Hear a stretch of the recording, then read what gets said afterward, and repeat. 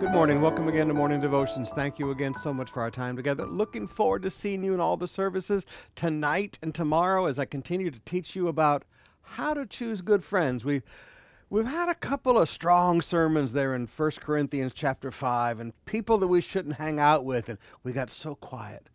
So you know what? We talked about what we shouldn't do. So before we go farther in 1 Corinthians 5, I wanted 2 weeks, not just one, 2 weeks to talk to you about how to choose friends and how to be a good friend. But right now, I want us to come back to Proverbs chapter 12, verse 8. A man is commended according to his good sense. I like that. People compliment you. They don't compliment you for your intelligence. They don't compliment you for your guapo. They compliment you for your good sense. A man is commended according to his good sense, but one of twisted mind is despised. A person of twisted mind. Have you ever been around a person that twists everything everybody else says? That twists every thought? That twists every concept? That twists every situation? They have a twisted mind.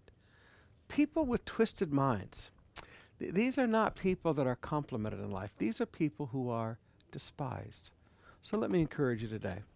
When you're out choosing friends and you get around somebody that twists everything that you see, that twists everything that is said, maybe you need to back up a little bit, because that's not a person that's going to bring blessing to your life.